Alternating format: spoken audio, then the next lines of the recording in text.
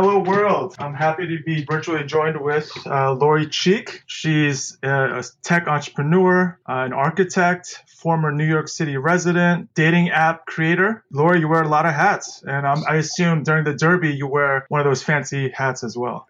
Every year, even this year when it was canceled, I was still wearing my big hat on Derby Day. So welcome. You moved out of New York recently. Talk to us about why that was. It seems like tens of thousands of people in exodus from New York. What was your reason? Well, I pretty much joined a cult about COVID back in February, so I got really freaked out, and I packed up early March, and I kept delaying leaving. But on March 5th, I read an article about how this virus could come through some pretty faulty plumbing in older buildings, and I lived in one of those on the Lower East Side, so I freaked out and left the next morning. So I rented a car. I didn't want to fly, and I drove 12 hours to Kentucky and didn't plan on staying. But a couple months into it, I realized I didn't want to host Airbnb guests in my apartment, which is how I paid my rent. And I had some movers go up and get my stuff. And now I'm a Louisville, Kentucky resident. Never thought I'd be here, but here I am. I've been following you on Instagram, and it seems like you're enjoying your time there, riding bikes, having a beer as a gift for that ride, right? So it seems like you're having a good time. I'm doing the best I can. It's just hard because I'm such a social person, and I'm not having that social life that I miss out on in New York so badly right now. But other than that, I'm entertaining myself. What else do you miss about New York other than your go-to dive bar, or dive bar not appropriate? It's not a dive bar. Yeah, it's like a pub. It's a neighborhood pub. Yeah, I really miss that, but I miss the people that were part of that experience more than anything. I mean, they were like my little New York family, and I don't know, I miss city biking all over the place. I miss just walking aimlessly around those streets. I miss popping into Whole Foods every day. I miss going to the gym. I just miss New York. I miss the magic. Just for a shout out, what was the bar called? Marshall Stack, and I'm just I miss that place so badly. And they've opened up the streets, and they've got live music all the time, and cooking burgers outside. And now all my friends are meeting up there, and I'm the missing lone wolf that's no longer there. But And I'm sure they miss you as well. So I ran into you, and I don't know if you recall this, but I ran into you around 2013. It was at like a tech party. It was in Union Square. Innovators, entrepreneurs were all. It was like a networking situation. You handed me a card, like a business card, and I looked at it, and it had cheeks in a cool font. By the way, I love your font. thank you. And you could describe it better, but it was a dating app, a dating site where if you have a misconnection, or if you wanted to connect with somebody that you thought was interesting but didn't want to speak, or if you were nervous, you could just hand them a card and they could find you online. Yeah, that's pretty much the gist of it. But I just think in New York there were so many opportunities where it was just awkward to walk up to someone. So this was just a subtle way of handing a note to an intriguing stranger that pretty much said, "I want to see you again." So it was a little bit like slipping a love note to someone when you're in the second grade, but for adults. In the fifth grade, I used to write on a piece of paper, "Do you like me?" with the check boxes. So, Yeah. And your idea was a higher tech version of that. Can you talk to us about what gave you the inspiration? It was such a good idea, and it still is. So I was out to dinner with an architectural colleague. I guess that was about 13 years ago. And we were at a restaurant. I went to the restroom, and when I came back, he'd scribbled on the back of his business card, "Want to have dinner?" And he flipped that to a woman as we were leaving the restaurant. And I couldn't stop thinking about the non intrusive gesture of handing that card to this woman with his note on the back. But I wanted to remove the business out of his business card and have this card that was like this date card. So I don't know. I couldn't stop thinking about it. And a year later, I got some partners on board. And a year after that, in May of 2010, we launched Cheeked. And then it became a whole thing where there was a deck of these dating cards, and they didn't have any personal information. It just had a code. So the recipient could type in the code and find your profile on the website. And they had all these cute, funny pickup lines on them. So That was the genesis. I feel like entrepreneurs, especially someone like yourself, it takes a certain breed of person to be that way, to hustle that hard, to be so confident in yourself and your idea, to make mistakes and then still come back stronger and keep fighting. Growing up in Louisville, I'm just curious about, did you have like a newspaper route? Did you sell like lemonade when you were younger? Like, where did that entrepreneurship hustle mentality come from? Well, I actually grew up about 40 miles outside of the city. So I grew up on a farm, and I was not really around anything that seemed like a city. But my parents were very entrepreneurial. They were both in the education system, but I remember thinking, what don't they do? Like, they had a farm machinery company. They collected antique, owned some grocery stores, a gas station, all sorts of crazy stuff. And I think I just watched them, having these full-time jobs, but also doing all this stuff that they like to do on the side. So I think that's where I got my initial bug. And I don't know, even in college, I used to make jewelry and I would sell it to some of the local craft stores. And I think that was sort of my first business when I was 17 years old. And after that, I just kept coming up with ideas over the years, but none of them were strong enough to leave my 16-year career in architecture the way I did when I did it. So you went to University of Kentucky, you're a Wildcat, correct? Yes, yes. And you went into architecture. You worked for Dior. Was that right after college, or was that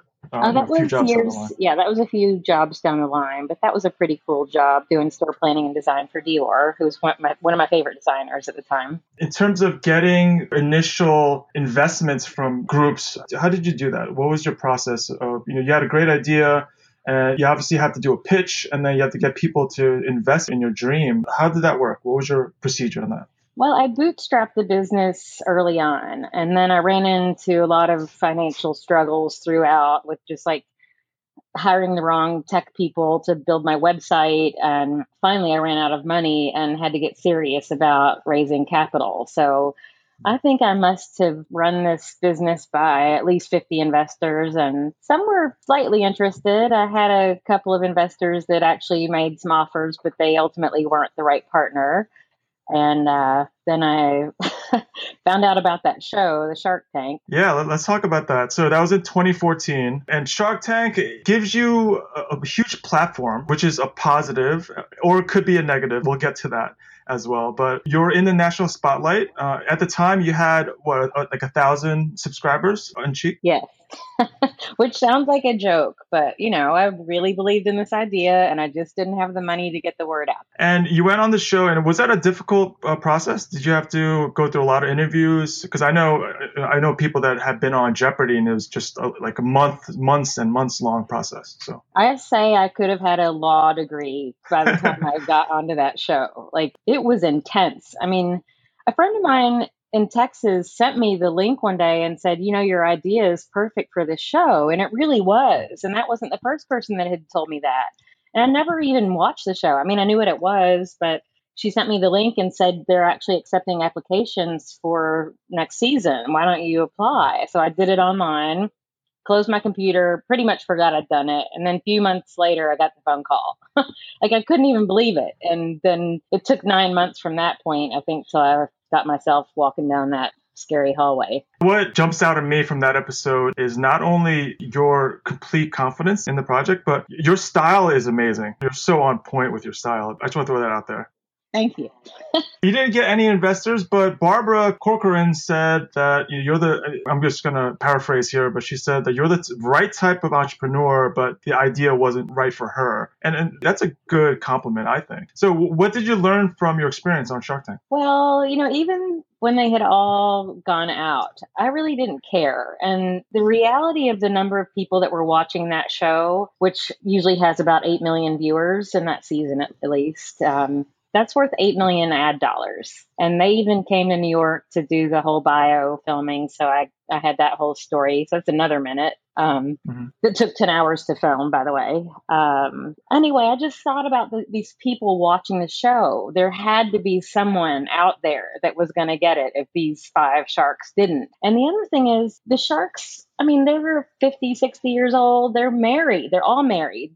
They don't know what it's like to be single in this day and age and how difficult it is for people to meet each other. I don't think they've ever had to be on any sort of dating service. And, they're multimillionaires, billionaires. So it's just a lot easier for them, I imagine. And I just don't think they saw my vision. And even I think I said something pretty stupid when I told Mark Cuban that I could change the population with my business. And then he said I was delusional and immediately went out. But he was the one that I think got the idea the most. So Mm. I just think I messed up. So who knows what would have happened. But yeah, but I did learn that maybe I needed to sit back and take a look at what was going on with the idea and the lack of customers. And that's exactly what I did. And within a month of the show airing, my partner and I were already sitting down with some new developers to talk about the pivot that we were about to bring into the business. And the pivot was using Bluetooth technology, right? Kind of like a GPS type situation. Well, the whole idea of my business was trying to take the online out of online dating, but still leveraging technology to make real life connections. And I realized these people were getting these cards and they were more of a novelty than anything. So I'd find people that had bought them, forgot where they put them, or they'd be carrying them around in their wallet and they'd get all soiled or crushed or damaged, and nobody wanted to hand out this crinkly card, or they'd end up in the back of someone's drawer. And when somebody really needed one, they didn't have one handy. So, it was this physical card that I think became a barrier. So we went eco friendly and came up with the idea of Bluetooth, which made the most sense because it's an immediate right here, right now, in a 30-foot radius. You could know who was in the room with you that was also single and also on the app. So you could either start this conversation in person or you could send them a little message. But, I thought the beauty of this was the number of people that I would cross every day on my bike. There's no way you would stop on a bike while someone's running past you to try to meet that person, but that Bluetooth would still pick up those two people's connection. And when you get home, you could see all those people that you passed in a day. So I don't know. And you had filters. So they tell you like if these people pass those filters. Yes, exactly. This was pre-COVID. It was good timing to switch that up when you did, because like right now, there's no way you could pass a hard card to somebody these days. Well, yeah, that's true. But there's also a major barrier with this because, the real place that this will do its magic is in a really crowded, compact area like a nightclub or a coffee shop or even the gym where there's lots of people crammed together, and then you'd be getting all sorts of connections. But, now that we're distancing, Bluetooth isn't doing what it could be doing in normal times. But I mentioned earlier about the positives and the negatives of being on a show with 8 million viewers like Shark Tank. One of the negatives is that it hasn't just happened to you, but happened to other people, frivolous lawsuits. And this is something that I wanted to talk to you about, not get too deep into it, but there was a case that was dismissed in 2018 from Mr. Piri. He stated that you stole his idea that he had back in 2006. He had a therapist and, that therapist told you about it and you stole his idea. Yeah, talk to us about that and how that has affected you. Well, it's pretty much destroyed my life for the past few years. This lawsuit, well, there's 3 lawsuits that I've been dealing with from the same person, and they've cost over $114,000 to fight. And the truth is, I have never met that therapist. I had no idea who she was. I had to look her up on LinkedIn to even make sure I'd never seen her before. And he's not even claiming that I was in therapy with this woman. He's claiming we're friends. And I don't know. I'm an artist. I have never had any friends in this sort of field in my life. She lived 3 hours outside of Manhattan, from what I know. Yeah, it's crazy. Someone was just sitting there watching a rerun of my Shark Tank, and 3 years later, I got $1 million lawsuit that got thrown out, and I thought that was going to be done forever. So then I got a second lawsuit. This one was for $5 million, and that one's still ongoing. And then, I went to the press with this story, and I tried to bring light to what was happening to me. I had a patent on this idea, but for some reason, that patent didn't protect me. That patent is what this man was coming after. So instead of it protecting me, it sort of did the opposite. I wish I'd never gotten that patent. That's one negative thing about this, the greatest country in the world, is that so many people are litigious. Even nonsensical lawsuits like this can cost hundreds of thousands of dollars. And I don't want to get too far into Mr. Piri because the defamation suit's a $5 million suit, correct? No, that's the third one that has now been dismissed in state court, but that one was for $10 million. I mean, I had to leave New York because I couldn't pay my rent. Um, so I don't know where $10 million would come from after we've spent so much money fighting this far. I'm tapped. That's crazy. Sorry for all that you're going through. No, it's surreal. I know you spoke at Microsoft, and I know you do a lot of interviews speaking with prospective entrepreneurs and innovators. What would you tell somebody that's in college or just graduated that want to get into the hustle and bustle of entrepreneurship and funding? You have a lot of experience in that world. What would your advice be? Well, my fundraising story has definitely been very atypical of how I think it should have gone. But I feel like I was even in the beginning of the New York tech scene, so this whole startup thing was just starting to take off when I got started. We got covered in the New York Times early on, and Alan Patricof, who's one of the most famous investors in the United States, had one of his minions reach out to me on Facebook about coming into his office. And I remember walking into that office feeling like I was on that movie, Working Girl with Melanie Griffith. Like With the big walking. shoulder pads? Yeah, exactly. Yeah. And I just thought I've got gold in my hands. And then Oprah Winfrey Studio reached out to us after that. So I don't know. My path has been definitely atypical. And it was really hard to get funding. And actually, how I did end up raising money was a guy that has been watching me and did some work for me many years ago, came to me right before I went to film the Shark Tank, and he wanted to buy out my old business partners and get involved. And he ended up funding my business a lot more than I asked for on the Shark Tank. So he was my angel investor and just an angel in general to me. And he's my current partner to this day. But I would say that entrepreneurship is definitely not for the light of heart. You got to be super resilient, super determined, and there's going to be failure after failure after failure. Like you cannot build a business and not expect to fail. And like I didn't even have any business background at all. I had no business building a business, but I feel like I gave myself an MBA by building one. So I mean, it's been an incredible learning experience. It's been the journey of a lifetime. I mean, even after what I've been hit with over the past few years, I say I could be the poster child for that age-old phrase, what doesn't kill you only makes you stronger. So at this point, I don't know. I don't know what the world wants to bring at me now, but it's definitely been a ride of a lifetime. It's a really cool opportunity if you can just hustle hard enough to get through it. Just from an outsider, just watching how you've been doing, your mentality and your personality, you're the one person that could definitely fight through this and succeed. Well, thank you. And I'm still super inspired.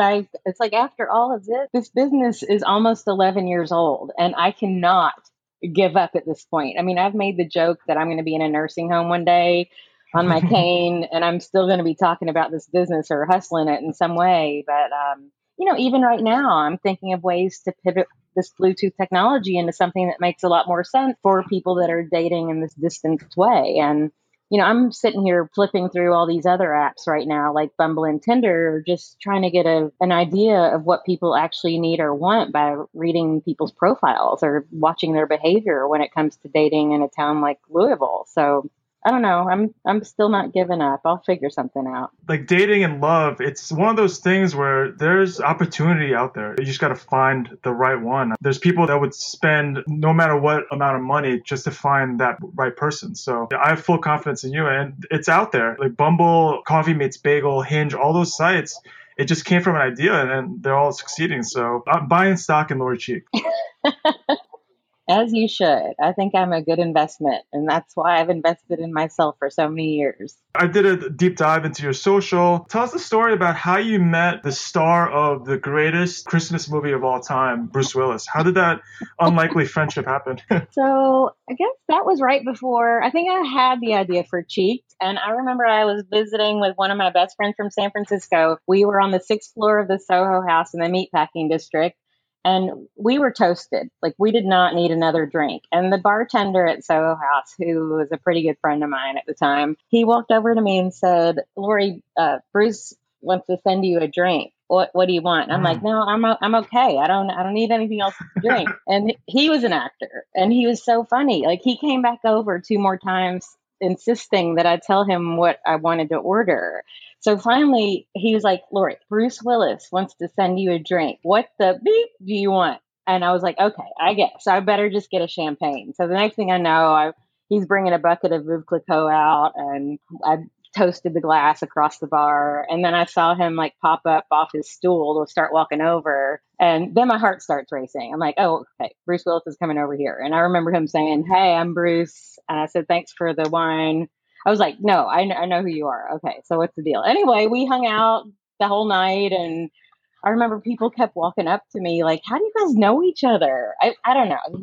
We got along really well right from the start. So I don't That's know. That awesome. was, 13 years ago, and we've kept in touch. That's cool. You still speak? Yeah, I think right before the pandemic started. So then everything's just gotten weird. But, I actually reached out to him with my GoFundMe campaign to help fight this lawsuit. So he put me in touch with one of his lawyers in LA, big Hollywood lawyer, just to give me some advice. So I spoke to him, and it's funny because Bruce had ripped $100 bill in half that night that we first met. And when I met back up with him last April, he had the other half of that $100 bill still in his wallet.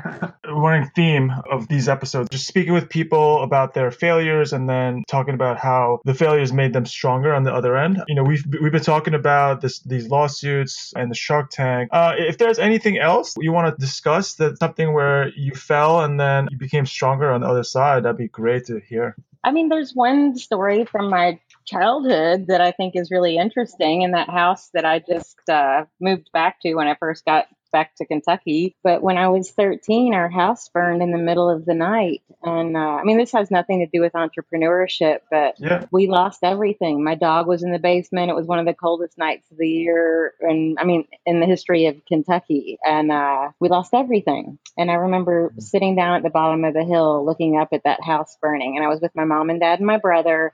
And at that point, I realized this is all that matters, was us.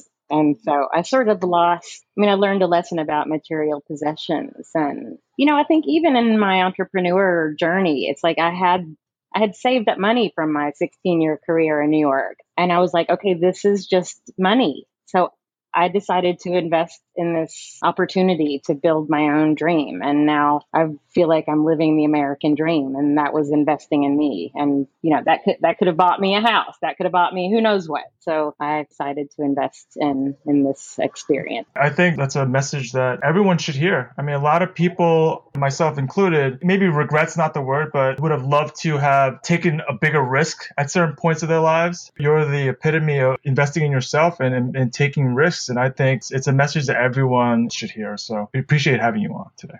Well, it's been fun chatting. So I want to give you the floor. I would love for you to speak with the audience about what's next for you, if you have any messages. Yeah, so what's next is trying to figure out what I'm going to do to change the game of our Bluetooth, because I have a feeling this this distancing thing isn't going to stop anytime soon. So I'm really spinning my wheels about how to turn this app into something that makes more sense in the time of distancing. And my partner and I and another gentleman had also started another app called Network. So it works in a similar way as Cheat. So it's a Bluetooth app for networking. So that's also out there. That's called Networked, and that's in both Android and Apple. And what else? How do you spell that? It's network, like the word network with a D on the end. So like it's Gotcha. And I'm also thinking of some way, like I'm in a new city and I know some people here, but it's really impossible to meet new people in the middle of this. So I'm sort of brainstorming about a way to make a distance meetup and perhaps do something physically outdoors once a week. So I don't know what that experience might be, but that's sort of what I'm brainstorming about right now as well. And I don't know, I just think if you've got a great idea that you can't stop thinking about, it's a little bit like falling in love. It's a little bit like giving birth. And those are two things that you don't want to pass up in life. So I think entrepreneurship is a pretty cool thing. If you've got an idea that you believe in enough, I'd say give up doubt, give up excuses, and surround yourself with some positive people and just bulldoze forward. and bring your dream to life. That's a great message. Thank you so much. So before we go, do you know what the official dance is of Kentucky? I did some research on this. Is it the Sadie Hawkins? It's clogging. I've never heard of it before, but so I don't know if you have either. But. Well, that's like that would be like tap dancing a little bit. Yeah. Okay. Yeah. I'm gonna look it up. But yeah, Lori, thank you so much for taking the time. Good luck to you. I'll be watching all your next moves. You're really inspirational. So stay safe and thank you so much, Lori. Okay. Talk to you soon. Bye bye. Thanks for listening. Stay safe. Peace.